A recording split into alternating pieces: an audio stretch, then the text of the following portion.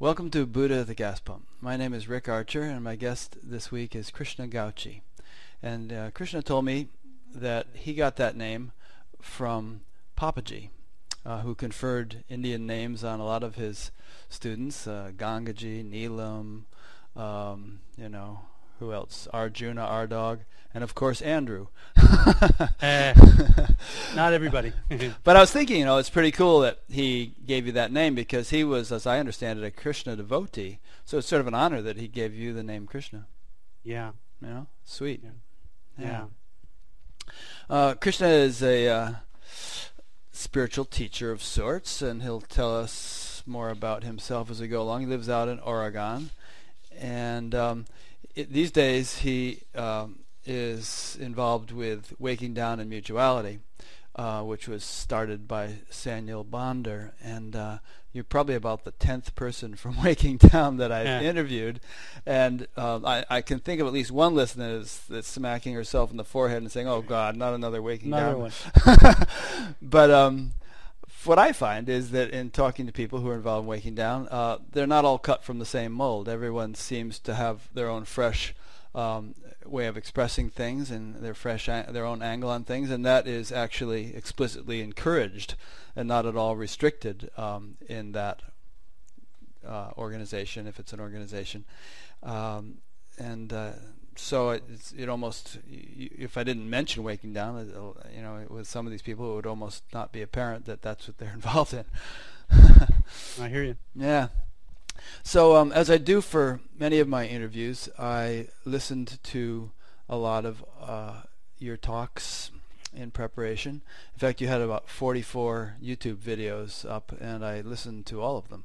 Wow. I don't actually sit in front of my computer and watch them, but I download them all and then convert them to audio, and I have an automated way of doing that. And then I listen to the audio while I'm riding my bike or doing things. And one thing that kind of jumped out at me in listening to them is that you gave me a sort of a fresh appreciation of the term core wound, and in fact you just sent me an article you wrote about that. That's a term that's used in Waking Down, and I don't think I quite understood it before, at least not as clearly. But as I understand it now, and you're welcome to clarify it further, it has to do with sort of the, you might say, the juxtaposition or the paradox between the absolute level of life, which we are, and the relative expression of our individuality, which we also are. Yeah. Yeah. So maybe we could start by you kind of just riffing on that a little bit, and we can talk about that, and we'll talk about other things. Sounds good. Okay. Yeah. So, the core wound is just as you say. It's the absolute nature and the relative nature. The fact that we're both of those is unconscious in most of us. At least in most of our through most of our lives, we are identified with the relative nature. I mean, most people are, and the limits, the human. That's all we know. And that's all we know for a long, long time. And then if we're really, really lucky, and either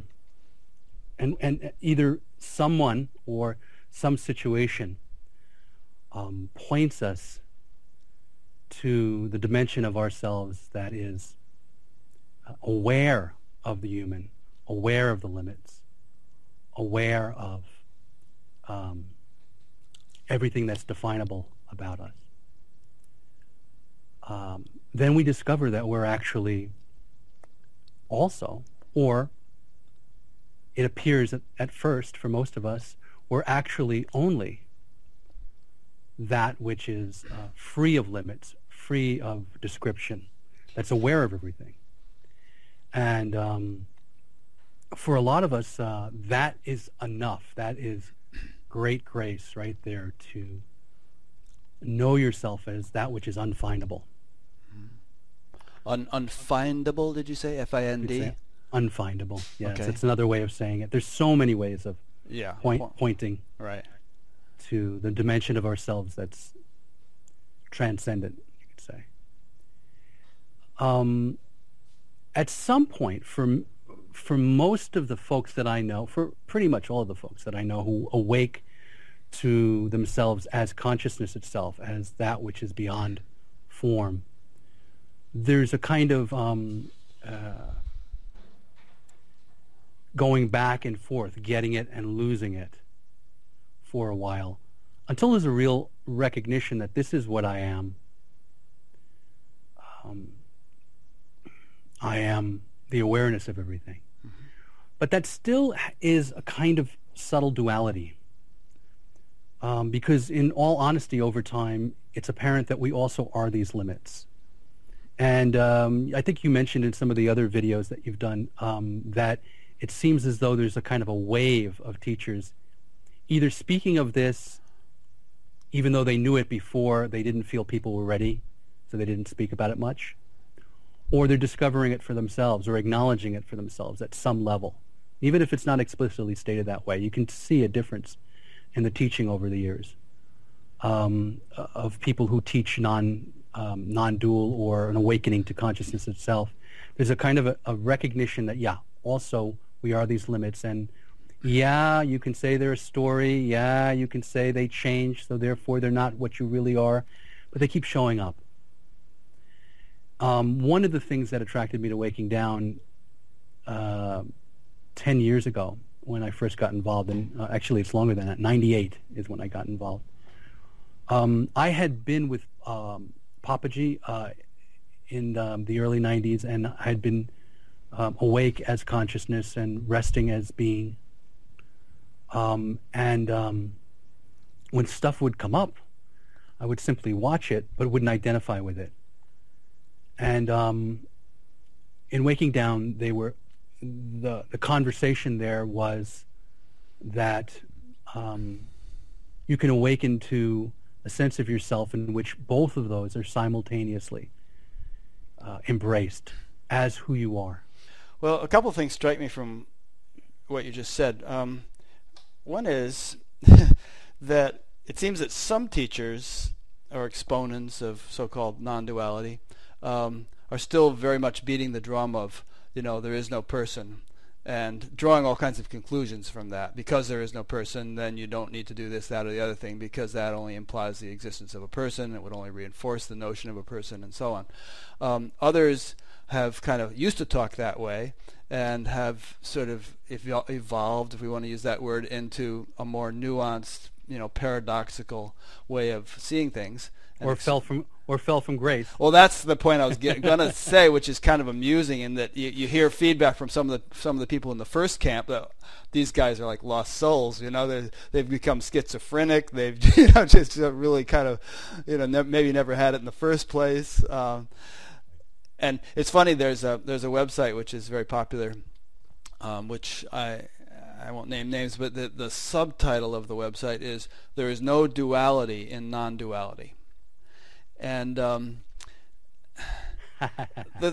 interviewing like 80 some odd people now, it's really, if you just stop for yeah, sure, let's look at that.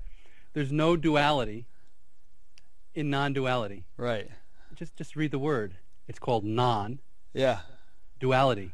So there is duality. There is duality in there. In non-duality, obviously. Yeah. And there's a reason why it's called not two rather than one. Elaborate on that. Well, because duality is in it. Yeah. In other words, it contains two, but it's not two.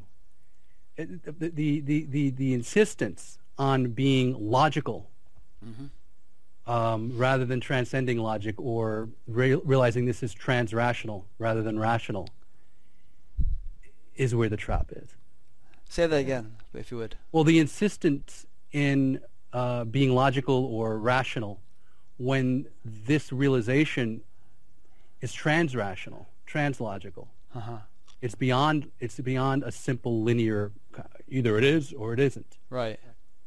It's just not the way it is. Well, that's interesting, because one thing I tussle with is whether the people who are speaking this way, I'm sure a great many of the people who speak about this are speaking from some genuine realization or genuine Yes. awakening, genuine experience. But I also get the sense that many people who speak about this are speaking primarily on the basis of an understanding of it, which seems more profound than other understandings because it's right there in front of our nose, and you can gain an intuitive understanding if you just put your attention on it, and it's easy to mistake that intuitive understanding for the actual realization that it's pointing to, and think that you've got it. And I don't feel qualified to necessarily sort these people out, Right. but I think there's a lot of that going on. Yeah, I think that's true. I also my sense is that there is, in regards to, there's a difference between the realization and our nature as consciousness. Talk about that. Yeah. So these often get confused. So if I were to say there's a deepening in your realization, how could there be a deepening? It's just what it is. Consciousness is just what it is. There's Right. no deepening in consciousness. Consciousness is what's aware of everything. But the realization doesn't happen to consciousness. Consciousness doesn't change. Right. So the realization itself, which is what, and the understanding and the insight, it deepens. Yeah, I mean, consciousness always, it is what it has been, or there's no past to it, but it is what it is. As Ramana Maharshi put it, there are no levels of awareness, but there are levels of experience. Right, there you are. And so it's possible to be like, and in fact, it's not only possible, it happens that when someone has a legitimate, real, honest-to-goodness awakening, realization, they cling to the realization rather than and the description of reality in light of that realization, rather than to they cling to it. That's enough to say. Yeah. It seems to me that a person could never be totally devoid of the sense of personhood, of their being but I have a doubt about that, because some people are adamant about it. They say no, all sense of personal self has vanished, has evaporated, and I can't dispute that if that's their experience. But it seems to me there's always going to be some sort of, at least a remnant, but perhaps more than a remnant, that is essential for functioning in life. Yeah, it depends what you mean by, this is the thing. We all, there's only the only thing we have to use, the only thing we have to use to communicate are words. And everyone's throwing around words, and it's definitely possible to speak about this in the abstract and to, give it language or philosophy. And this is obviously even what we're doing now. But really, my own sense is that in order to really penetrate these layers beyond just a kind of an idea, it's really one-on-one. I would ask the person, what do they mean exactly by person? What do you mean by personhood? What do you mean? Not like, like in the dictionary. No, what do you mean? Yeah. What's your experience? Well, right if you ask me, I would say that there's always this, like you said, resting in presence, and that's always there, whether life is peaceful and calm or whether it's tumultuous. I mean, it's in fact, it's even sometimes much more evident when life is tumultuous. Like today, I spent an hour in a Best Buy with all kinds of flashing televisions and noise and all that stuff, and I was thinking actually about your discussion of core wound, because I was thinking how at one time in my life that would have been injurious in the sense that overwhelming and overshadowing and so on. But now I find it kind of delightful in a way. It's almost like the paradox between absolute and relative creates bliss rather than creating pain. Yeah, the thing is the whole thing is paradox. That's really the thing to speak about. in a sense, you weren't at Best Buy, and there was no you to be at Best Buy. And who was it that was at Best Buy? And isn't Best Buy just a memory? Isn't it just something in mind? Yeah. So, all right, that's how it is, absolutely. And yet you went to Best Buy. Yeah. And And we can even speak while about at Best Best Buy, I mean, even while there, it's like it's clear in the experience that there's a dimension in which, there is absolutely nothing happening. There is no individual person. There is no Best Buy for that matter. It's just pure silence. But then at the very same time, there's a person talking to the sales guy and looking at computers and doing all this stuff. Exactly. Exactly. And the two get along quite nicely. Well, okay. Here we are. I mean, just to get back to the core wound, if I may. Sure, yeah, please. So I mean, the premise in this whole idea about the core wound is that, like everyone says, samsara or limited existence is unsatisfactory. I mean, that's even the Buddha's first noble truth. Right. Life is suffering. Life is suffering. Okay. But why? I mean, if our nature is consciousness and it's simply arising, and everything is just what it is, even from a human level, okay, it passes, it changes. Why would you expect anything else? It's all we've ever known. It's all we've ever seen. And people say, okay, well, there's grasping and there's relating to things as if they're going to always be there or exist as if they exist in and of themselves. But why? Well, then the answer is ignorance is forever, eternally there. Ignorance is our nature. So there's this mysterious ignorance that's also eternal. So waking down is just going a little bit further and saying that the reason that it's experienced as unsatisfactory is because there's a subtle comparison. There's always an intuition, even if it's underneath awareness, that we are eternal. We don't change. Mm-hmm. The way I usually talk about this, to bring it at a very human level, is how many times have you been having an argument with your beloved, and you look in their eyes and say, why do we show up this way? I know we are love. Yeah. I know we are peace. Why am I so worried about this? I know ultimately I am peace. It's this kind of a knowledge that we aren't at some level what we appear to be. Huh. So you're saying that, sorry, go ahead. And yet what we appear to be is exactly what we are and what we feel ourselves to be. So even before any awakening, there's a sense, an unconscious comparing between how we show up in our limited form, in our limited way. Are you there? I'm there. Yeah. How we show up in our limited way, and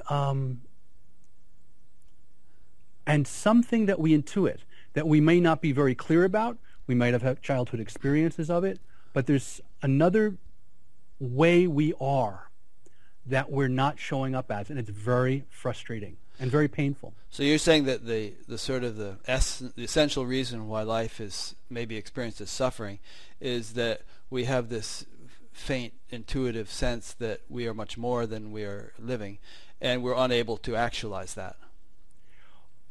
Even that we are unconsciously continuously comparing our present experience. Yeah, like, okay, this sucks compared to what I know that it could be, or what or not even what it could be, what I actually am. What I actually am, right? I'm not showing up as. Right, like you're in a cage, and you're a free bird, but you're in this. You appear to be in this cage. Well, yeah, you both are free and you're not free. So there's this again. It's paradoxical. It's not linear. Like I'm either free or I'm not free. We're simultaneously free and not free, and we're not quite aware of being free, of how we are free, because freedom is our very nature. Mm-hmm. It's not something that we, will have. Freedom is our nature. Right. It's just that it's unconscious. We're not conscious of the dimension we're free in, but there's an intuition. There's a knowing at some level. Yeah. And it usually ends up being something like, it doesn't have to be this way. But why do you know it doesn't have to be this way? It always looks this way. Everybody's dying and falling apart, and there's lots of limits. But there's an intuition, at least, if not a downright experience, of not being that. And so, as if we're lucky, we become conscious as that. Yeah, and I think perhaps it's that intuition of that we are that drives the seeker, that lights his fire and gets him going to look for it. Right. The thing is that after we become conscious as consciousness itself, as the unfindable, we then want to make believe that we're not the very thing we left behind. Now, certainly, the way in which in other words, when there's, in waking down, what we call the second birth is a conscious re-identification with limits after a very, if not, after a form of realization of consciousness or knowing that we are more than that. And it's a return to limits. Now, of course, the way that you end up being those limits is going to be different. It's because you cannot go back to being unconscious of your freedom. But now your freedom is happening right alongside with your bondage. And it's all paradoxical. I mean, if you're speaking from the dimension of freedom, there is no bondage, there's no change, there's no one to be chained. And yet, a moment later, somebody kicks you in the leg, it's very obvious that there's pain there and there's a leg that needs to be wrapped. Yeah. And if you simply remain the watcher of the leg that needs to be wrapped, rather than identifying with it, you remain outside of the core wound, what we call the core wound, or that becomes the conscious wound after becoming conscious as it. And you remain disassociated. There's a slight duality. Actually, it's a huge duality. Well, let me comment on that. Yeah, let me comment on that a little bit, or question you. It seems to me that once your conscious nature, or whatever we want to call it, has been realized, then limitation is no longer a problem. It's only a problem if that's the only component of life that's lived. But once it has its foundation, then it can be a joy. It can be interesting. I mean, render unto Caesar what is Caesar's. You don't expect your muscles to be unlimited, or or your ability to earn money or whatever else. Because those are in the realm of limitation. And that's the way. Right, and so expectation. But when counterbalanced by the unlimited realm, then everything seems to flow very smoothly and nicely. Yes and no. I mean, let's say it this way: the expectation that the limited will be anything but limited is released. So there's great freedom that way, and a sense of well-being, most definitely, in terms of you're seeking to remedy something. Right? Because the limits are limits. They're what they are. On the other hand, if you're not standing back, but allowing yourself also to be those limits, our limited nature, or our human nature, once the conscious principle has been awakened and there's a conscious leaning forward into feeling sensation now awakens in itself, so that it begins to feel, and all of us feel this to some degree or another and have little previews of it in our life, even way before awakening. But in this kind of embodied awakening, where you lean into the sensations of the human arising, there is an awakening that happens in the energy field of that body, such that you begin to feel others as well. And other people, all sentient beings. You begin to feel everyone who's in your field. And that feeling affects your body. You're not guarded from the consequence of somebody who's suffering. And so it's not all great or smooth. It's quite difficult. There can be great compassion that comes out of feeling very difficult feelings. So there's let me just it sounds like you want Yeah. to. Well, I was just going to say, yes, I acknowledge and wasn't suggesting that things are necessarily going to look smooth and rosy, to the or feel that way, or even feel that way to either yourself or to an outside observer. But it seems to me that after a certain point, there's always going to be a dimension, in spite of the most horrendous situation, on which, that's unperturbed. Like, I'll give you a couple of examples. I mean, 10 years ago, I fell off my bicycle, and I've used this example before in interviews, and hit my head. I had a helmet on, but I scraped my arm. It was quite painful. But through the experience of it, I was, even in the midst of it, I was quite aware of that sort of unperturbed quality, and it was almost bemused by the fact that it wasn't scraping or paining or anything. A couple months ago, I got sick and I was vomiting a lot. And same thing, you're going through this intense experience. But there's always this, fundamental well-being. Yeah, which nothing seems to be able to perturb. And would you say, in light of what you were saying in the last few minutes, that means that I somehow haven't gotten into my experience enough or something? Or is that your case as well? Well, both of them. I mean, I don't know. I would not prepared to say what you should or shouldn't be doing. Well, it's just, but I'm not trying to do anything. It's just the way it is. Yeah, that's the way it is. So it's perfect. Yeah. I most definitely the fundamental well-being is there. It's not even a physical well-being. I mean, your physiology can be traumatized. Right. It's a consciousness well-being. Right. Yeah. Right. And yet, the more the fundamental well-being is there, the more capacity that there is to feel. You could say, I mean, if what ends up happening actually is there's what I describe as the core wound is sort of like this juxtaposition of what is arising and what is changing and what is limited, married to what is unchanging and unlimited. Mm-hmm.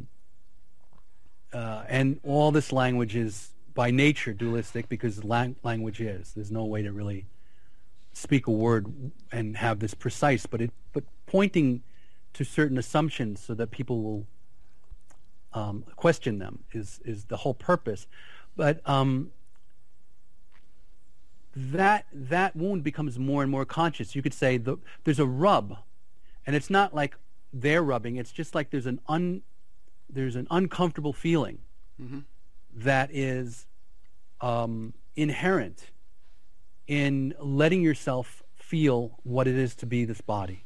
Yeah. And the fundamental wellness does not alleviate. It changes. In other words, you have this fundamental well-being, and you also have the capacity to feel what it is to be human here, what it is to be sentient here, never mind human. To feel more acutely, more excuse me, with greater sensitivity, you're saying, as if our senses and our feeling capacities are dulled or repressed or muted or something. They become more and more over time. They wake up. Right. They become more and more over time sensitized. Mm-hmm. And what that equals, there's an image from Tibetan Buddhism that I like, or from Mahayana Buddhism, where Avalokiteshvara, the Bodhisattva of compassion, who is in that mythology a being who is at the highest level of realization that's possible. Mm-hmm. Also known as Kuan Yin in the female form that's mm-hmm. worshipped throughout China, or was. And the story is that from the 10th level at which she exists, this being, one of her faces, there's two faces. One of her faces is facing emptiness and is at perfect peace, absolute equanimity, just solid oceanic peace. And the other face looks out upon all of existence, all of sentient beings, hearing their cries, mm-hmm. and is herself crying 24/7, always, never stops weeping. That's the core wound. That's the conscious wound. So the idea that I could be like, really fundamentally at home, yes, but the idea that I'm now, everything's fine, knowing I live in a universe where children can be raped. Not possible. Right. Not even desirable. Yeah, no, I'm not. Yeah. Well, this is just a point to make. I mean, I'm not, suggesting Right. that you were saying everything's groovy, but speaking in such a dramatic way, points to the value of this concept of the conscious wound. Yeah. That it's a conscious wound of love when it awakens. It's that you want to be in touch with this human dimension, or your awakening to consciousness can become a kind of numbing agent, a way to go to sleep from the suffering of the world so you can have peace and say everything's peaceful, knowing that there are sentient beings or suffering. I don't know if it could always be that way. I think maybe eventually you get kicked out of that phase, but I think I would tend to agree with that. But I think it can be that way for quite a long time, perhaps. Yeah. I'm reminded of Tim Freak's one of his favorite sayings, which is that love is how oneness feels. Yeah. Yeah, love that guy. I interviewed him last year sometime. One thing that struck me as you were describing that goddess, Kuan Yin with the two faces, yes, was that when you really think about it, when you really get right down to it, I mean, what are we? If you distill everything down to its ultimate essence, the way I understand and intuit things is you get right down to sort of the level of God, I mean, pure intelligence, and that pure and we're just sort of individual expressions of that, as if sense organs of the infinite. Yes. And as a sense organ of the infinite, we are, in a way, I hate to use the word channel, but we're like, channels through which that intelligence, that which also has love as very much part of its nature, can express itself more effectively in the world, especially an awakened individual. It becomes capable of being that, that sort of tool, and perhaps that's something along the lines of what you're suggesting. Maybe not. It is. I mean, there's a lot of ways to talk about this level, because this is where we move into the realm of the poetic, because poetry points there better than logic. My own sense is that what we are if we're going to speak about what we are as individuals, is the unmanifest has infinite potential to manifest in an infinite variety of ways. But the only way that it can do that is to arise as a subject and object. Yes. So what we are in our fullness, as a unique soul, you can say, as a jiva, as a unique soul, arising in something that's beyond unique or multiplicity, as our individual unique being, we are a subject-object. We are a unique universe that we see, that's continuously changing, and a unique set of sense organs to be aware of that unique universe. So I guess it was Nisargadatta Maharaj who said that when you go to sleep at night, your universe goes to sleep with you, and when you wake up in the morning, it wakes up with you, because everybody is absolutely unique, and the world that they see is absolutely unique. So even if there were a group of people in this room and they all looked at me from different angles in the room, they'd see a different Krishna, and they'd hear my voice through their own ears. Sure. Because as seeing and hearing instruments, we are not perfect. I mean, they all see, if they had eyes to see, if they weren't blind, they'd all see that screen behind you with the slats of wood, and they'd all see the couch you're sitting on. If they weren't colorblind, they'd all perhaps agree on the same color. So there's sort of like it seems to me a structure that is universally agreed. And if somebody who had never seen you walked into the room, and he could describe the very same things. So there's something that transcends or is broader than our just. It's not like we create our own individual universe to the extent that we're all living in completely unrelated worlds and can't function together. It gets very, very paradoxical. I mean, that's you just in a way you can only describe one slice of reality at a time, right? Yeah, right. And what I'm pointing to is that people are so individual that, look, all perception is a form of limitation. I mean, basically, our eyes are able to see things because they don't see the whole spectrum. They only see a particular spectrum of light. And if they could, we'd be in big trouble. Yeah, if we could see all the spectrum of light, we couldn't see anything. In fact, there was that chapter 11 in the Gita where Krishna showed Arjuna his true form, and he took all the limitations away. And after a few verses, Arjuna said, I can't take it; it's too much. Put me back in my little. And I would even say that form, that universal form, is still something that can be seen, and so it's a limitation. Yeah. It's you could say the transpersonal, unknowable, not object that is, the ultimate formless form in which Arjuna and Krishna dissolve into their true nature, the true nature. Mm-hmm. So any particular form, any particular vision is by definition a limit. But that's the way that the unlimited infinite gets to see all of its potential.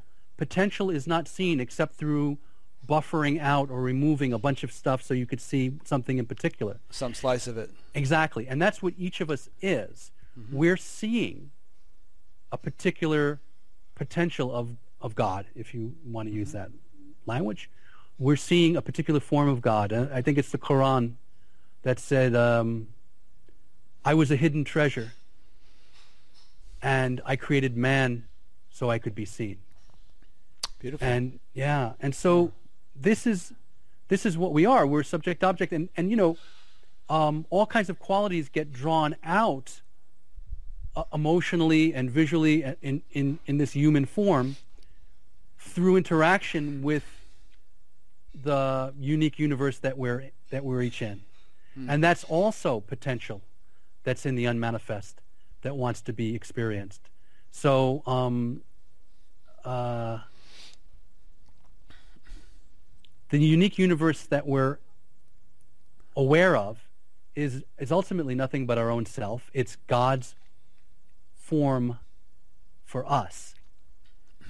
And becoming more and more conscious that the unique universe we're in is living us. Synchronicities, noticing, oh wow, outside and inside are not separate, is the kind of communion that someone like Rumi spoke of. We're, kind of tracking this hidden beloved in circumstances and in life and falling in love with that one. That's to fall in love with the unique manifestation that comes to each of us uniquely. I mean, each of us actually is in a certain way in relationship to God absolutely uniquely. So you've seen this image of Krishna and Radha. I don't know, some people have anyway. It's a very Indian image. It's all over the place there. Of Krishna and Radha in the middle of a dance circle. There's gopis, or, the rasa dance. Right. So there's gopis surrounding Krishna and Radha, and they're each with a different Krishna. Right. Because Krishna has all these lovers who are like the souls of humanity, and Krishna multiplies himself. And each lover, each gopi, has a different preference. One likes quick dancing, another one likes slow dancing, one likes a rascal kind of guy, another one likes a sweet, soft guy. So each of those Krishnas is unique for that one particular soul. So each of us has a unique universe and a unique relationship to God, the God that appears to you, the God that you're following, the God that you're... And I don't mean a particular name or form, because that one can use any name and form, although you could give it any name or form, or you could fall in love with a particular form.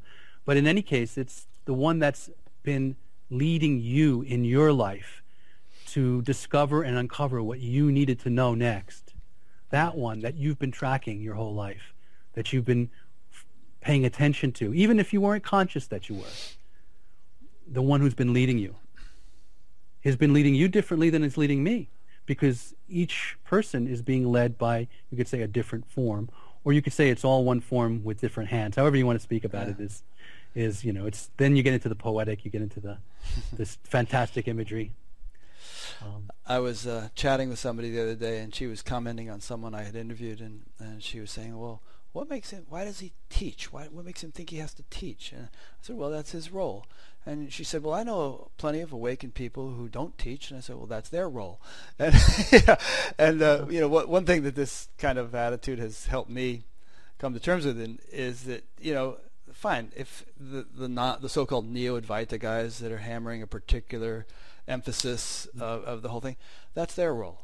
And they attract us. That's their niche. They attract a certain group that resonates with that sort of teaching, and fine for them. Then over here you have the Hare Krishna people, and they're chanting Hare Krishna. Great, and then there's the religious fundamentalists, and then there's the atheists, and it's like it's a great big entertainment in a way, and people just sort of naturally gravitate toward the thing that they resonate with, and if you kind of like remind yourself of that, it really is a good antidote to one's own tendency toward fundamentalism, which I'm not immune to by any means.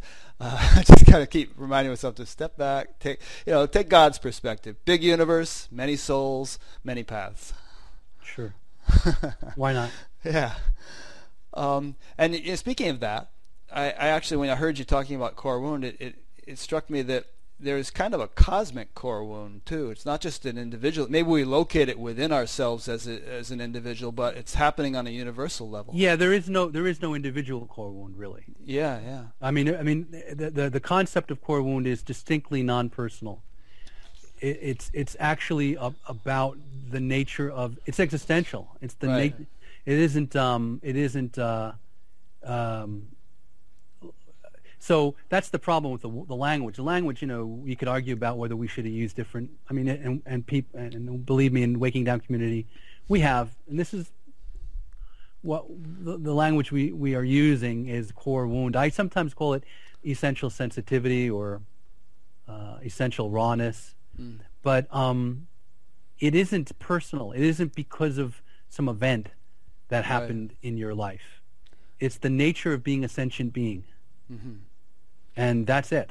And you're just kind of, you as a sentient being are sort of tapping into a recognition of that universal situation. Exactly. Yeah. We have different language in the Waking Down path. There's different language for those personal wounds, which are like core issues. Mm-hmm. And even there, core issues, they're personal, and it's almost as though prior to the becoming aware of the personal issues, there's a feeling of offness or a feeling of unsatisfactoriness that's there, that's universal, and that's, you could say, in being a sentient being, being an incarnate being. And because that's there, when someone abuses us or neglects us or something happens, we now have an explanation. Oh, it's because I wasn't loved. That's why I feel this offness. But as many of us have found, you can become very conscious of those issues, which is really a good thing to do. I mean, I'm really, I think it's great to become conscious of your traumas and your wounds. I mean, it can be very healing to a certain degree. Right. But it never does the whole job, because the whole job isn't really personal. It's prior to all of those personal issues, the feeling of offness, because it's this unconscious core wound. The more conscious you make that wound or that situation, the more you see it is just a situation of being a sentient being. is that we are still connected in and part of this network of limits and limitation, and all beings are, and it's appropriate to feel that, and it actually becomes much more bearable and feelable when we awaken to our non-finite, our infinite nature, our unfindable nature. Then there's room to actually hold all that feeling. So Kuan Yin can only cry 24/7 because her other face is facing emptiness. Yeah, many years ago when I had been meditating for just a year or so, I was confronted by a rather upsetting situation. I went to my meditation teacher and described it to her, and she said, "Be an ocean." Be an ocean. Be an ocean. Yeah. Yeah, it's kind of nice. I mean, it was sort of like, then you'll have the capacity to deal with this thing, Yeah. But without that oceanhood, you're just not going to be able to sort of, Well, I spent quite a bit of time, well, depending, it's all relative. I spent time with Punjaji, with Papaji. And I remember him saying, what else is there to do but suffer for others after you're through suffering for yourself? I mean, this is part of what it is to be in the heart, to have heart. Yeah. It's almost like we become washing machines or something for a larger batch of laundry. Yes. Yeah. Most definitely. Yeah, and a number of people I've interviewed have described that too. Pamela Wilson, most recently, I think we were talking about that, and she was saying that she was feeling this sort of, I can't quite do justice to the way she put it, but we touched on the idea that, and who was it also, Leslie Temple Thurston, whom I interviewed last fall, she sort of feels like she's specifically kind of processing particular situations, like there might be something in the Middle East and she can kind of feel it, and feel herself kind of helping to resolve it just within her own physiology. Yeah, I don't tend to track why I'm feeling where it's coming from. Yeah. Exactly, but I certainly do feel and this goes back to, are we persons or not, or whatever. It all depends on your definition of these words.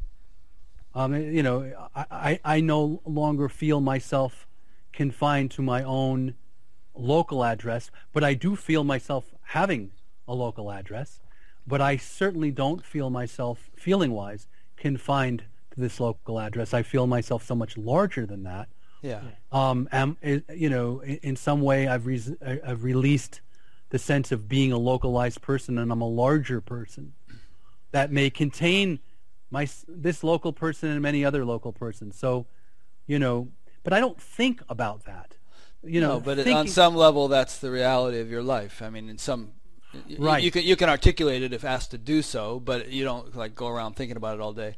Exactly, and I don't. So the whole thing about, well, if you think that way, then there's still a person, and all. I don't think that way. But if somebody asks me, looks in this direction and speaks and says, then I can describe this, and I can say I, and this is never. I remember again with Papaji, he was this paradox of, and I'm not saying that he was doing Waking Down or anything, but there's a spectrum around this. In other words, different schools, different people are on this spectrum of embodiment differently. And I remember the time I spent with him, I was struck by how when he wasn't giving satsang, he was a no-nonsense, down-to-earth guy. Mm-hmm. So, in satsang, if I sat in front of him and he said, who's there? And I said, there is no one here to answer the question. There's no question. It was very good, beautiful, or it was wonderful. And then if I had just come from America and walked into his house, which, sometimes I was lucky enough to go right in there and go into his dining room table and sit down with him. If he asked me how the trip on the train was coming over, and I said, "Oh, there's no one to have a trip on a train," he would have not been pleased. I can tell you right now. Yeah. Yeah, he was quite, just give you a little look and come on. Yeah. So the capacity to be real at every level is really what we're talking about. I think the word level is operant here, and I think that very often there's a confusion of levels that takes place in the way people talk and perhaps in the way they experience. If you go into a restaurant and the waitress comes up and said, "May I take your order?" You don't say, there is no me, there is no you. In fact, there is no restaurant. I mean, she'll call the police.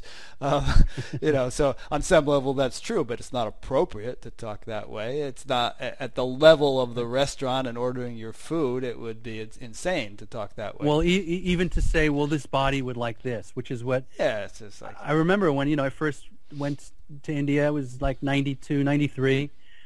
We all came back talking that way. Right. Many of us did. Well, it must have been nauseating. Yeah, well, it was... But there are some who talk that way. I learn. mean, Nanda Maima was said to always talk that way, and I'll cut her some slack. I mean, she was pretty special and right. pretty out there, but yeah.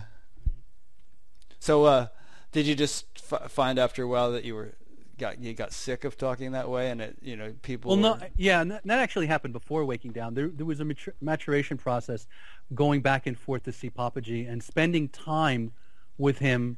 I mean, the initial thing of having consciousness pointed to, and recognizing that, and basking in that, then coming back and actually seeing him interacting with people, and not doing that always. Sometimes, right. As we were talking about levels, speaking in different levels, opened up a lot for me. Actually, the more time I spend with him, the more I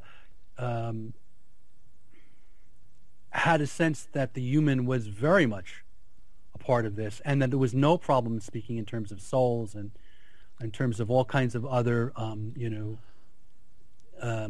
reincarnation, stuff like that, even. Sure. And he would give different answers to different people. He didn't answer the question; he always answered the person. Mm-hmm.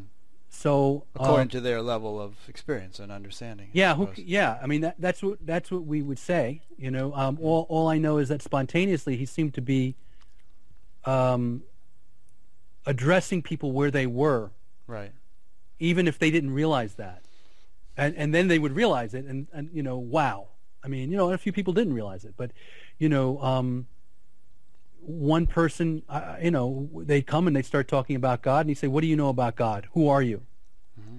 And it could be two people later. Somebody comes in talking about God, and they're like, I remember one person actually being there, and one person saying, "I feel very, very sad because I was in so-and-so's satsang," somebody who is a Papaji teacher, Papaji devotee, and he told me, and I told him that my heart is with Jesus, and I'm totally in love with God, and he told me this is just a projection, and I don't know how to do this right. I don't know how to do the I don't know what to do here.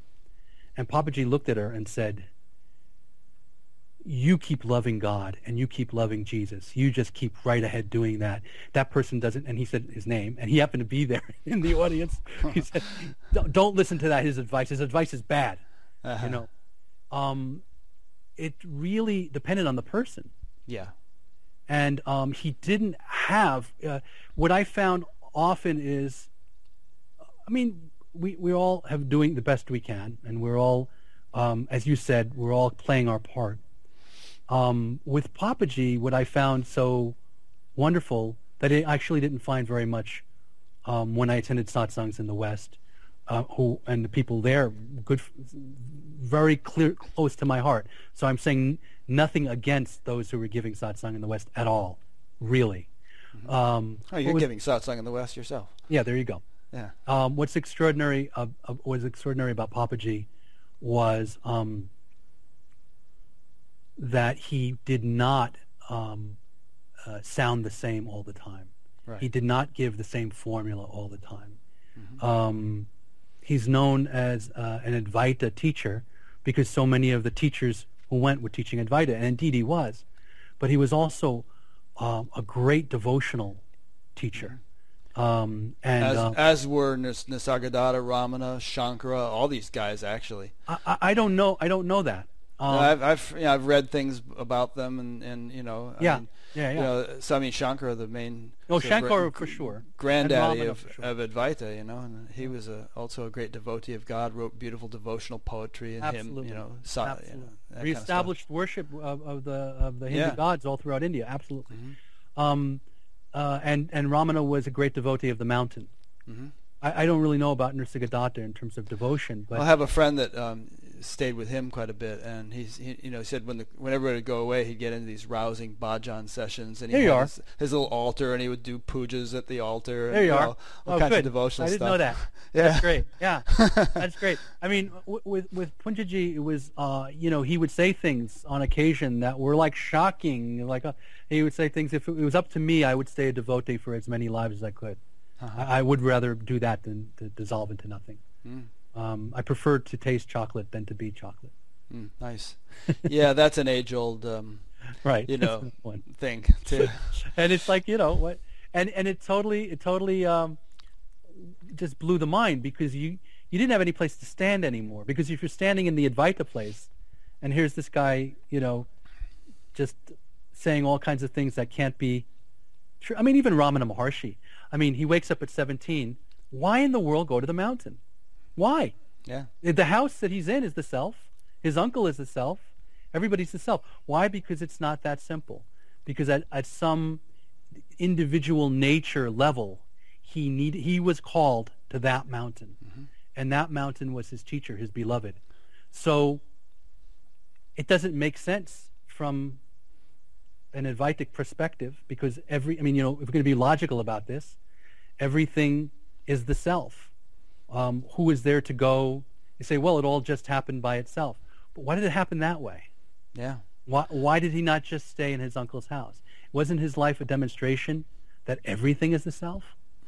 There's more. Well, but here we're sort of hypothetically trying to apply human logic to a situation in which he wasn't governed by logic. He was governed by just, I'm sure, a deep, realized, intuitive, impulse to just go there and stay there. Yeah, this impulse to go there and stay there and to write love poetry to a mountain. Yeah. This is not, in other words, when we use the human version of Advaita where it's all, oh yes, obviously there's nobody home and therefore, everything's equally the self and there's no difference.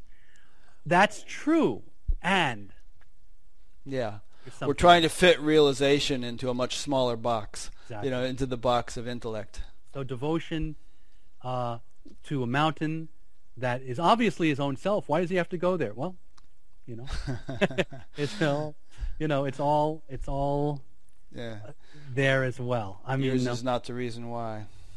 Well, it's not really. It's a rhetorical question because I want to draw the point that folks can be in a devotional relationship actually to any particular deity or non-specified deity and actually move throughout life with intention or with impulse. Maybe intention's not even the right word. Following deep impulses in being. Mm-hmm. And that's listening to something apparently outside of you that's pulling you. This is all like the kind of language that's, no, it's nothing outside of you. Why? I wouldn't say it's necessarily outside of you. Whatever was pulling Ramana to the mountain, I wouldn't necessarily. Well, we don't have to conclude that it was outside of him. There's no way to put this in language that works. So let's, I mean, what was he really? He was that in that. Well, why did the body move from there to the mountain? Well, I have on my little paper in front of me some little phrase I wrote down for when I was listening to one of your satsangs. You said, "We're being lived." Exactly. And I think that's the answer. Well, yeah, and the way that he expressed it in love poetry was that this was his guru and he was moving toward it. Mm-hmm. And he was already fully realized. Yeah.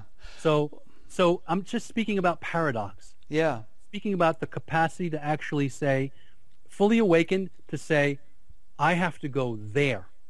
Not here, there, and I'm moving this body there because I'm in love with that over there. All of that, all of the language of from here to there and moving and all of that. And yeah, all along the way he would say, oh yeah, Arunachala is my heart. But Arunachala is my heart and I have to be there. So this kind of paradox, non-solvable, not even having to be solved, but embrace of the story and the drama of divine love. Well, you know what Papaji, you just quoted Papaji say, I'd rather eat chocolate than be chocolate, rather taste chocolate than be chocolate. There's, I think, a sweetness and even an ecstasy in the devotional experience, which renders, pure, non-dual oneness a little bit flat by comparison. Yes. And, I think, and I think that's why so many of these sages and saints created situations spontaneously or however in which they could taste that nectar of love and devotion. Yeah, or that which was living them created the situation for them to awaken both to non-duality and devotion. Yeah. I mean, there's what was it that Rumi quote, or was it Muhammad or somebody you quoted as having said that? How did you put it? That God created man so he could realize himself, or some such thing. What was I was a hidden treasure, and I created man so that I could be that I could be found or revealed, so it could be revealed. Yeah, and perhaps by the same token, that hidden treasure that of pure intelligence not only creates man, but then creates a situation in the life of a realized man, so that bliss of devotion can be experienced in human form. Well, yeah, and what I'm saying is that one doesn't. They're not contradictory. They're simultaneous. And the dryness that sometimes happens in Advaita, my sense is it's because someone's only clinging to that position. In other words, they're like you said earlier. There can actually the only difference I would say is that you said that some people realize it, and then some people have an intuition of it and an intellectual understanding. Which they may mistake for the realization. Right, and my sense is that you can actually have a realization of it, and then after the realization of it, the concepts arise, and then you cling to that, out of thinking that okay, I have correct understanding now. Yeah. So it's I'm actually saying that it's possible for people to actually be realized, and get stuck and land somewhere. And the particular position that brought them to their realization is usually the most attractive. Yeah, and I say in light of that comment, I would say that we need to kind of nuance the word realization. It's not necessarily a static end of the line kind of thing. There could be many gradations of it and many degrees of maturation of it, and sometimes preliminary ones can be mistaken for final or more advanced ones. Yeah, I don't know about final. Yeah, I don't either. I don't think there are any final personally, but I haven't gotten there yet, so who knows? But but I do hear you. I think these concepts of once you're awakened, there's nothing afterwards. That come out of statements of people who are describing some aspect of the truth. Yeah. And it very much seems that way to them. Well, I think it's true at some level. At some level, yes. Yeah, and another level it's not. And again, applying what someone says about there's no further to go. There's no more seeking. Mm-hmm. There's nothing else to do. This is. I mean, this happened with Papaji so many times. People would be introduced to their nature as consciousness, and Papaji would say, "There's nothing else to do," and of course that's true. And then right after that, he'd say, "And remember vigilance." Yeah, do this. Yeah. And so, resting in your conscious nature, there really is nothing to do but rest in your conscious nature. Mm-hmm. And desires arise ready to pull you out of your conscious nature. So the whole idea that there's nothing else to do has more to it than meets the eye. Yeah. Yeah. And there's another way in which we can look at that, which is that, you and I are having this conversation, and as such, this is a very kind of focused form of seeking. We're seeking to clarify our understanding, to deepen our experience, perhaps, to communicate something to whomever may be listening, and so on. There's this sort of motivation to it. Right. Otherwise we wouldn't do it. Right. And yet, at the very same time, there's some level to the whole thing, which is just resting in presence and content, right. and not needing to have anything added to it. Right. And this is again the paradox. Yeah. Very good. Yeah. Yeah. Can't say that word too many times. Really. Another thing that you said during your YouTube videos that I watched, which I liked, you sort of got into this God versus Advaita thing, which we've kind of been talking about now. Maybe we've really wrapped it up, but yeah. How it's almost like God is a dirty word in some circles. And that's Neo-Advaita in particular, Western Neo-Advaita. I mean, that is not Shankara, that is not Ramana Maharshi, and it's certainly not Babaji. But my own feeling is that we in the West, we have right now. I mean, Nietzsche is right. I mean, fundamentally underneath it all, the West is again a scientific materialist and atheist. Or at least heavily agnostic. Mm-hmm. And we take that position as the way it is, as first, and then we decide whether we are believers or not. It's like we'll add that on top. Is that what Nietzsche said? Well, Nietzsche said God is dead in the West. I see. And that's when he said God is dead, he said we killed him, and we did. We killed him by the scientific method, really, by kind of separating ourselves out from reality. And initially it was done in the church to try to give a more logical explanation of why there is a God. But as soon as you do this kind of separating yourself out from reality, and take this kind of scientific objective perspective, eventually God just becomes unnecessary.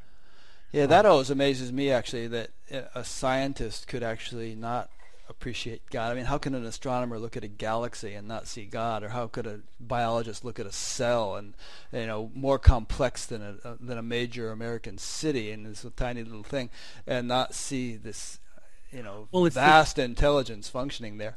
It's the idea of separating from feeling, so you can be scientifically objective, and that's actually ingrained in our society. So when we came into contact with the Advaita teachings, which are also use this language of, in order to become clear about the nature of reality, separate out. We kind of conflated these two levels, and it's sort of like, oh yeah, Advaita, that makes sense. I actually want to be objective anyway. So interesting. So you're saying that Neo-Advaita has no place for much discussion of God because of the impact of Western scientific culture on the Eastern teaching that came here. Right. And I don't it's not, I don't want to make a blanket statement. I'm saying this is tendency, because there are definitely many Advaita teachers who talk about God, but it's there underlying it. If devotion is like it's dual. It seems dual, right. And it's like it's a poor cousin. It's like you don't really that's kind of part of the kid tradition. Stuff. Exactly. You can prep. That's a good preparation. Yeah. It opens your heart. That's nice. But whereas right now for me, devotion is inseparable from non-dual realization. I don't make any distinction anymore, really. I mean, this is just me personally. I can't speak for anyone else, any other Waking Down teachers or anything. But for myself, it's come full circle. I am in a non-dual relationship with everything that arises, and everything that arises is arising in it gets so hard to talk about this level. You did a pretty good job. I'm in God. Right. I'm in God, and personness is, I used to say, well, God was impersonal, and what that meant, because of the Western background, is God is like, like a thing, I'm fine with God being this kind of vast energy or vast emptiness, because somehow, there's a combination. There's a scientific materialist point of view, and there's the kind of abuse that's gone on in the name of religion in the West for so long, Right. and the power abuse, and all kinds of terrible things. Sure. So there's almost like we've been traumatized by even the God word and the idea of God. So I'm more. Yeah, I mean, what you and I talk about, the way we use the word is probably not the way the man on the street would think of God, and yeah, I absolutely, get your point, right. absolutely. But the thing is that the personalness of the unmanifest, you could say. I mean, the unmanifest manifested everything that's here. So every loving relationship you've ever had, every deep feeling, and the feeling of at-homeness, the feeling of rest, all the, I'm so glad to know you, my friend. I'm so close to you, or I'm so glad that I have these people who I love in my life who are there for me. That kind of love, that came out of the infinite. Mm-hmm. The infinite is not less than that. Right. And to be in love with my wife, to be in love with my beloved, she's got to be a person. Mm-hmm. If she's just blood and pus and all that stuff going around, yeah, and thought forms and all, that's all you're left with is, stuff. Yeah. And yeah, you can do that if you stand apart from your experience. Then you go, oh yes, it's all objective. I can see. You analyze it. Yeah. Exactly. If all you have left is logic, you don't have love anymore. But when you are honoring your direct experience, that love, that personness, that's arising in the unmanifest. So the unmanifest has that times a billion. Yeah. So, to speak of God, I like to say personness, because as soon as you say person, you think, oh yeah, this solid thing separate from me. But God is personness for me. God is love. And not intelligence, yes. Intelligence, not unintelligent, not like a rock, impersonal. Right. Not like, oh yeah, I'm more comfortable with energy because God sounds like something scary, but I'm okay with a God who's just a big field of energy. Well, but energy, you turn on the lights and it goes off and on. That's still not enough. God is the beloved. God is heart. God is capable of love times 1,000, or is love times 1,000. Whatever loving relationship you've had times a billion. That we're living in a field of caring, of compassion, of love that is permeating everything, and everything arises in. And it's that one that I'm in devotion with. Beautiful. Maharishi Mahesh Yogi wrote this nice poem years ago called Love, actually the name of it. And one phrase from it was, personal love is concentrated universal love. Beautiful. Yeah. And then the next line of the poem was, my heart flows when I say personal love is concentrated universal love. It's nice. So when you were hanging around Papaji, it sounds like you spent about 5 years there or something. Yes. Well, not back 5 and forth, years, back and forth. Every spare moment I had, I'd be there. But for 5 years, a lot of plane flights. Did he sort of anoint people, over there, say, okay, you are realized, go out and teach? I mean, can people who are out teaching and referring to him as their sort of authority based upon which they are teaching. Are they doing that legitimately? Or, I mean, from his side, did he ever set up an arrangement like that? Rick, you're trying to get me into trouble here, aren't you? Just curious. I mean, because I know there has been some little controversies, and this teacher is saying, no, that teacher's not legit. I'm the legitimate one, and yada yada. And I'm just wondering what the actual situation was over there.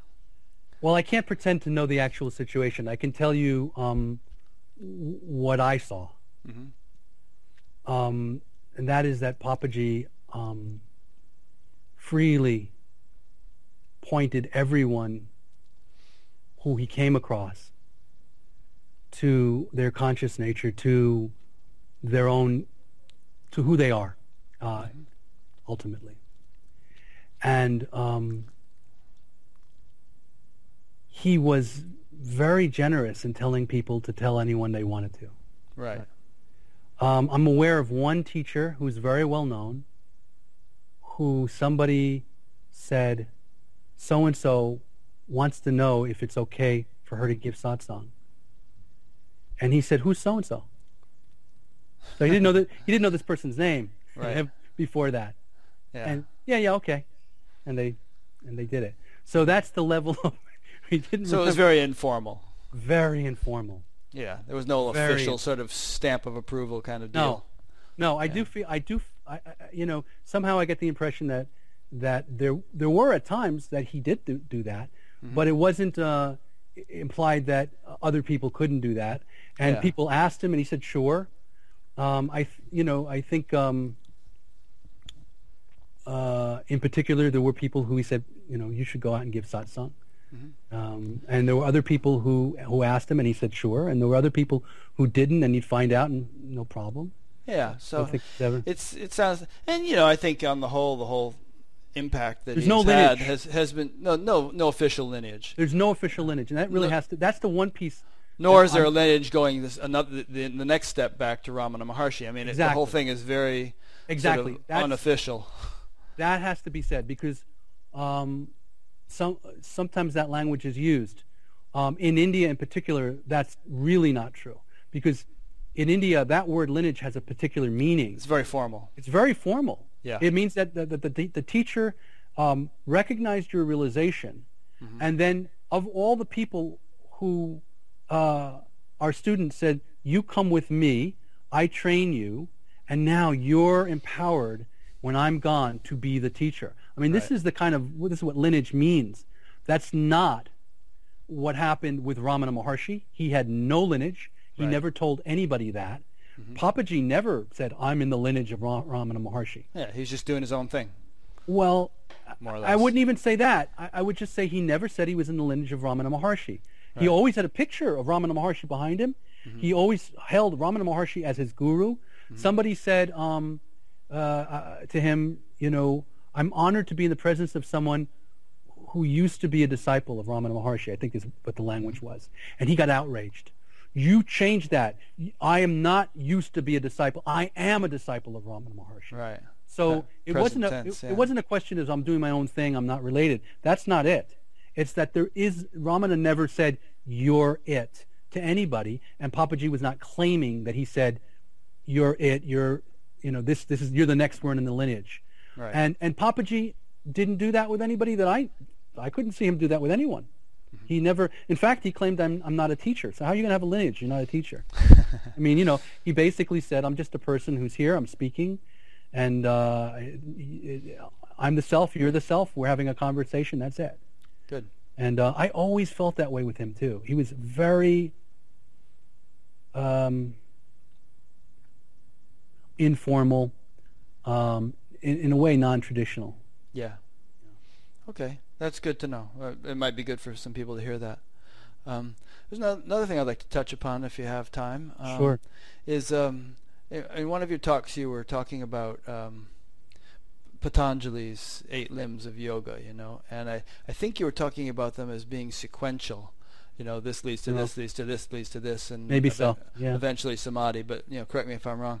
And there's a whole interesting sort of can of worms we could get into with regard to that, and with regard to whether all the sort of virtues of, doing the right thing, not doing the wrong thing, and all the other stuff kind of grow in tandem with the growth of pure awareness, or whether there's sort of a need for preparation. First you clean up your act in this way, then you learn to do that, and then ABC, and eventually then you'll be qualified for realization.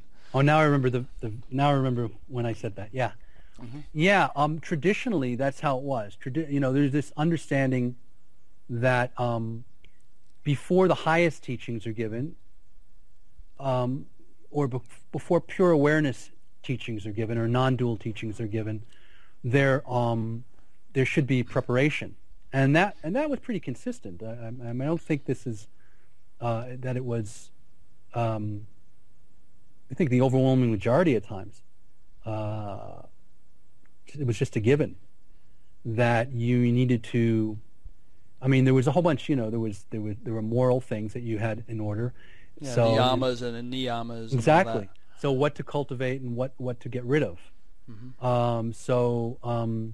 And this is a way to create equanimity in your life.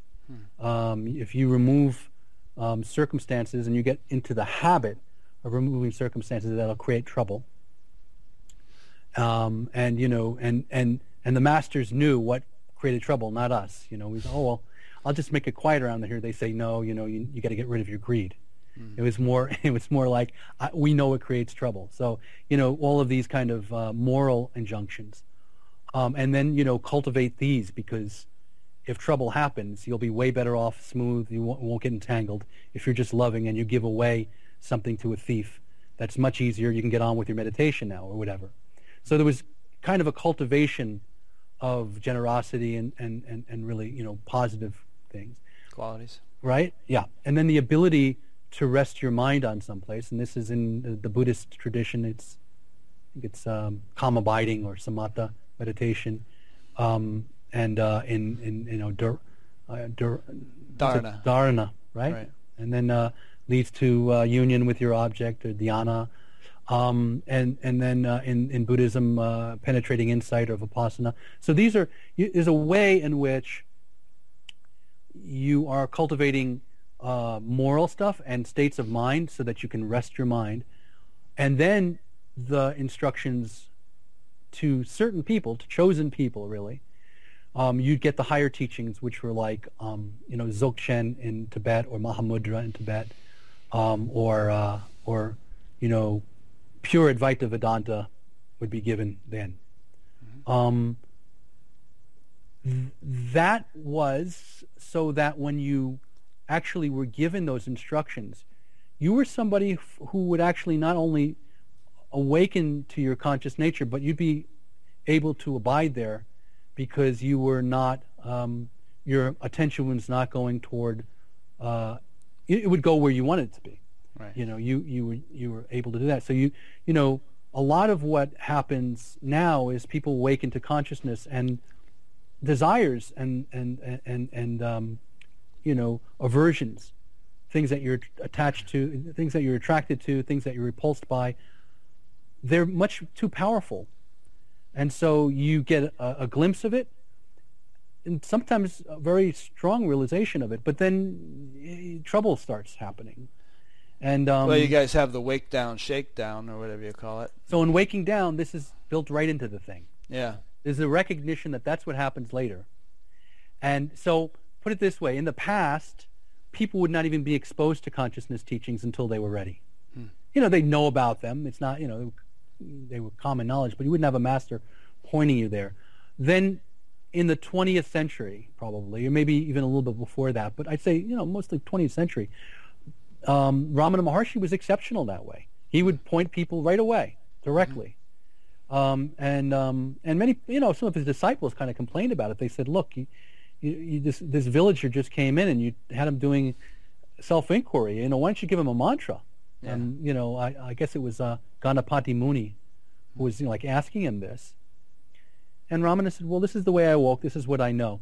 Besides, sooner or later it's going to come down to it, to self-inquiry. But there's reasons. I mean, in other words, when there was a different time in a different place, when the world wasn't so chaotic, people actually would go through all the practices and then be ready. It's less and less likely that that's going to be the case. I mean, whether it's unless you go off to a monastery or something and study and exactly. And most of us aren't. And so I actually feel like it's an experiment, giving out the caviar to the peasants. It's this new thing that's happening, and it's probably the necessity of the times. Yeah. But it's extraordinary, and I think it's important for us to recognize that our stomachs might not be used to caviar yet, and so we should eat it. Go, oh wow, and it may be that you get sick for a little while eating the caviar, and just to recognize that all of your desires, all of your stuff will come up after realization, is an entirely strange notion, because it's not in the traditional literature. But the traditional literature would never allow such a one as us to be doing such high teachings. Interesting. So, yeah. And I mean, it's almost the exception to find a teacher who hasn't been embroiled in some sort of scandal. I mean, there's so many situations like that, and you wonder, well, I mean, I originally was taught, and it was my understanding that there's a tight correlation between development of consciousness and development of moral values and things like that. But I eventually had to conclude that it's a lot looser. It's like maybe one of those big rubber bands that can stretch every which way. There's still some correlation, but it's loose. And it's a different correlation than that, but there's still some correlation, but it's different. I mean, this kind of goes toward whether your realization is disassociated or not. Huh. It's as if the more feeling of others actually happens, the more accountable you have to become, because you end up feeling the results of what you do. Yeah. But if you're going to have a disassociated realization, like, okay, I'm consciousness of self, I'm not any of this stuff. Well, then this stuff can do anything, and it will. Yeah, and then there are teachers who are very charismatic and who rationalize that as crazy wisdom or something, and do all kinds of strange things, and their disciples look at it and think, well, it's crazy wisdom, he's enlightened, it must be okay. And in a way I feel that's very unfortunate, and on the other hand it is what it is, and maybe that's their niche. And I mean, Samuel Bonder is a case in point. He came out okay, I think, and from a situation like that. And but I just the last decade or so. You mean having been with a guru that was known for rather decadent behavior, yeah, and yet was blazing consciousness, powerful darshan. But he didn't have his realization when he was with Adi Da at all. No, I know, but the fact that to be really clear about that. I realize that, but the fact that Adi Da was apparently really had something. Yeah. On the other hand, there was a list of things that he did that would probably put him in jail if it were publicly known, or if it happened in the States. Yeah. Well, I guess not everyone. Anyway. Yeah, you know what I mean. Yeah. So it's interesting, because all this talk we've been engaging in about the excuse me, divine nature, and it's the fact that it sort of motivates a person who has realized it to sort of move this way and move that way.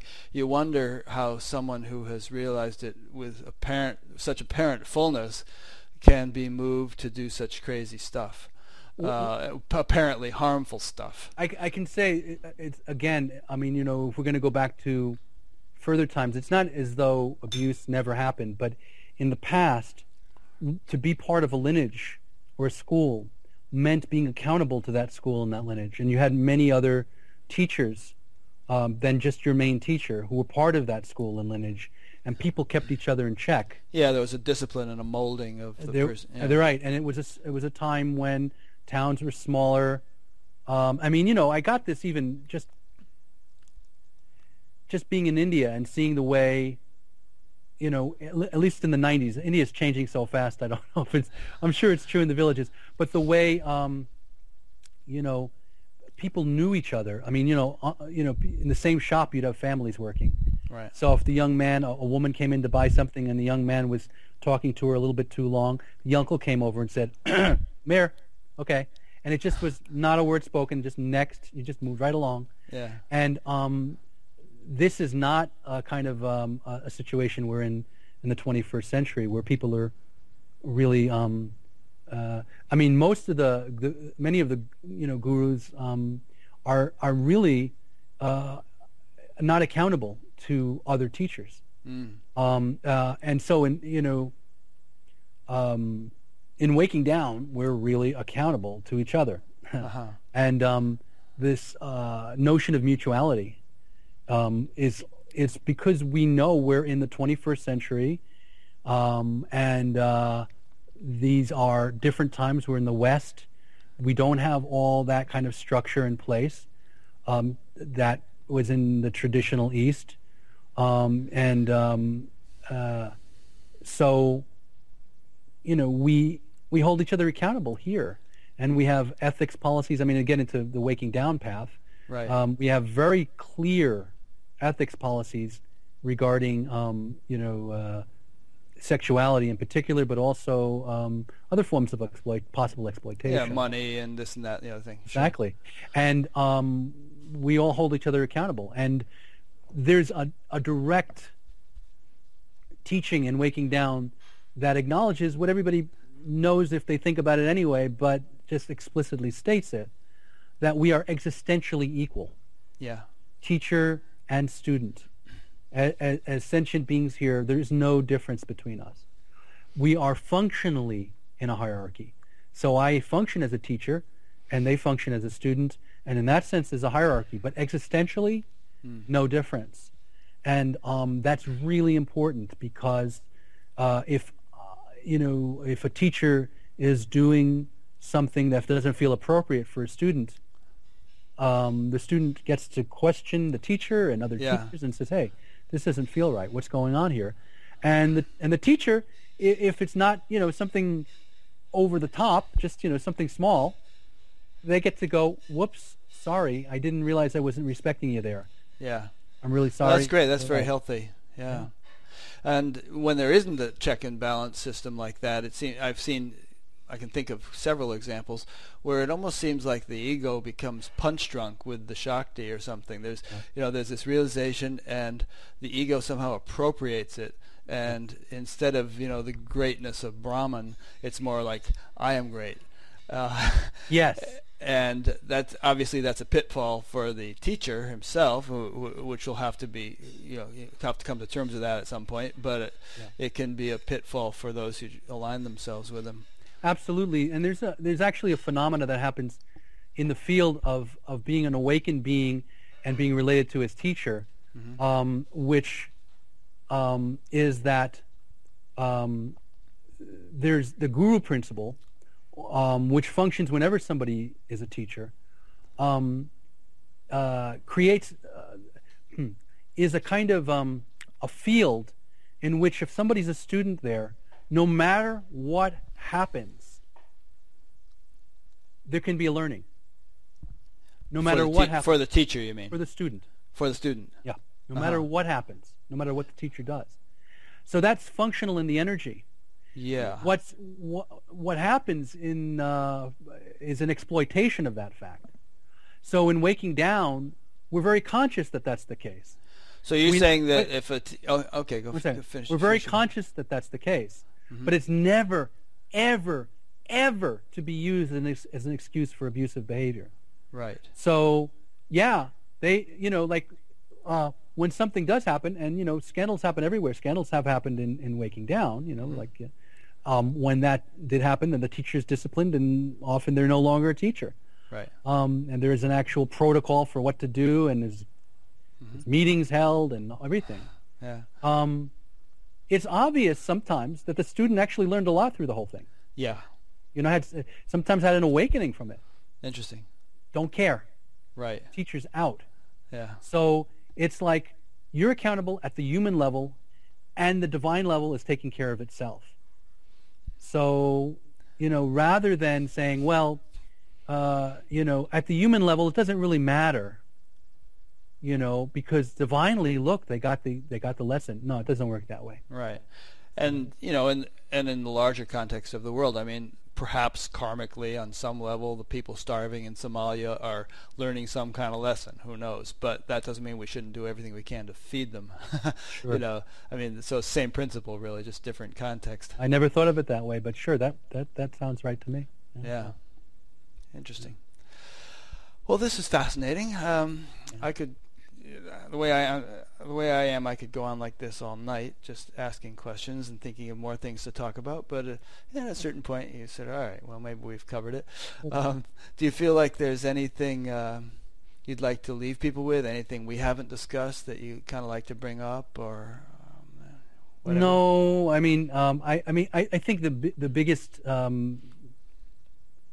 takeaway for me in terms of the whole shebang is that you can trust being, that you can trust your own being, you can trust your own life at the deepest level. Not necessarily your mind, Right. but you can trust the life that is living through you. Nice. And I guess that's what I'll like to leave you with.